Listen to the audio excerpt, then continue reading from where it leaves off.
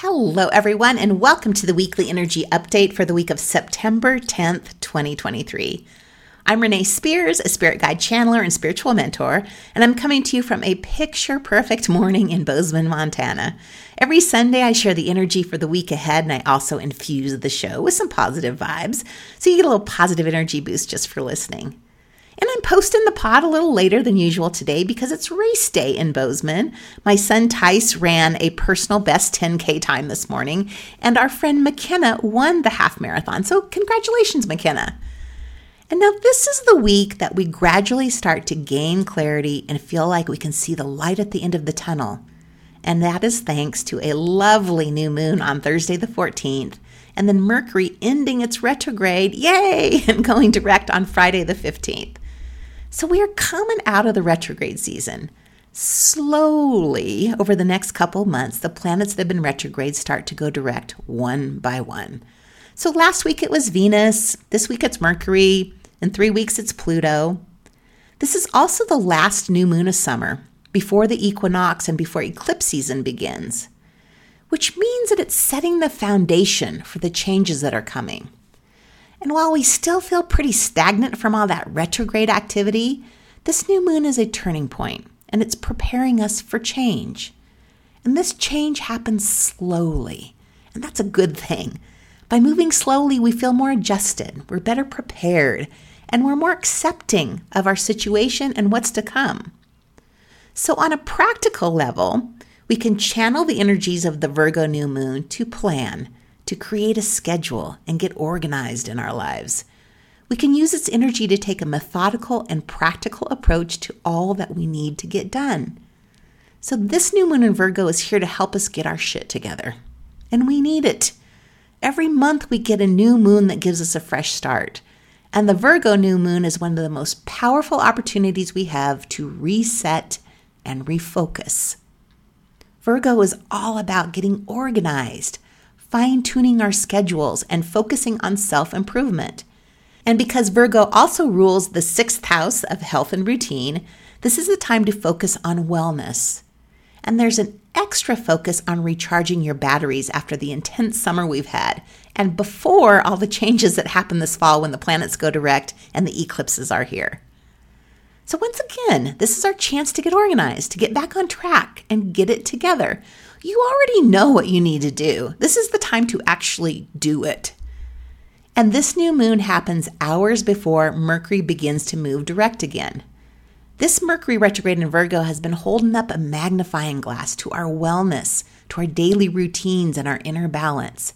So it's a really good time to reflect on how you're caring for yourself, both emotionally and physically. So we're in the midst of a series of new moons that go all the way back to that new moon in Taurus in May that are all in alignment with the unpredictable planet Uranus. This is the planet of miracles, the planet of surprises and possibility, the planet that even has the capability to show us glimpses of the future and what could be. So whenever Uranus is strong, like it is now, we can feel a little rattled or unsure of the future. And uncertainty doesn't feel good. We don't like it. We're creatures of habit. We do the same things over and over. We create routines.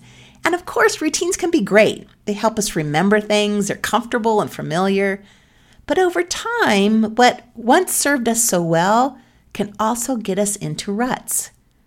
So this new moon is our opportunity to break out of our old routines and create new ones that serve us better.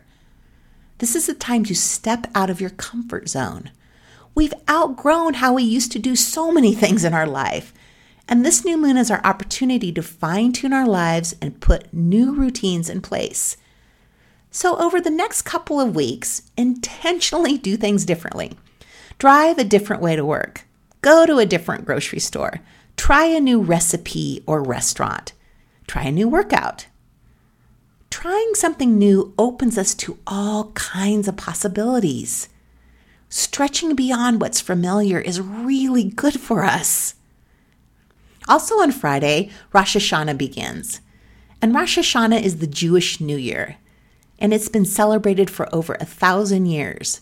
And we know that the longer that something's been celebrated and honored, the more that energy affects us. Rosh Hashanah is also a time to start anew, to recreate ourselves, to find our authentic selves. So we are inundated with fresh start energy at the end of this week. This fresh start energy is preparing us for fall, which officially starts next week. So in Ayurveda, the transition from summer to fall is one of the hardest. And the transition begins 1 week before the fall equinox and it continues for a week after. So it's only 2 weeks long, but it's a critical time for our health. Like the days are still warm, but the nights are getting cooler. Leaves are turning colors, but they haven't quite fallen yet. Changes in the air, yet that change hasn't fully happened yet. And because seasons don't change overnight, nor should we, this process is meant to be gradual. So where we are now is in the blurry space that is no longer summer and yet also not yet fall. And this is the time we want to start adjusting our bodies, our minds, and our souls.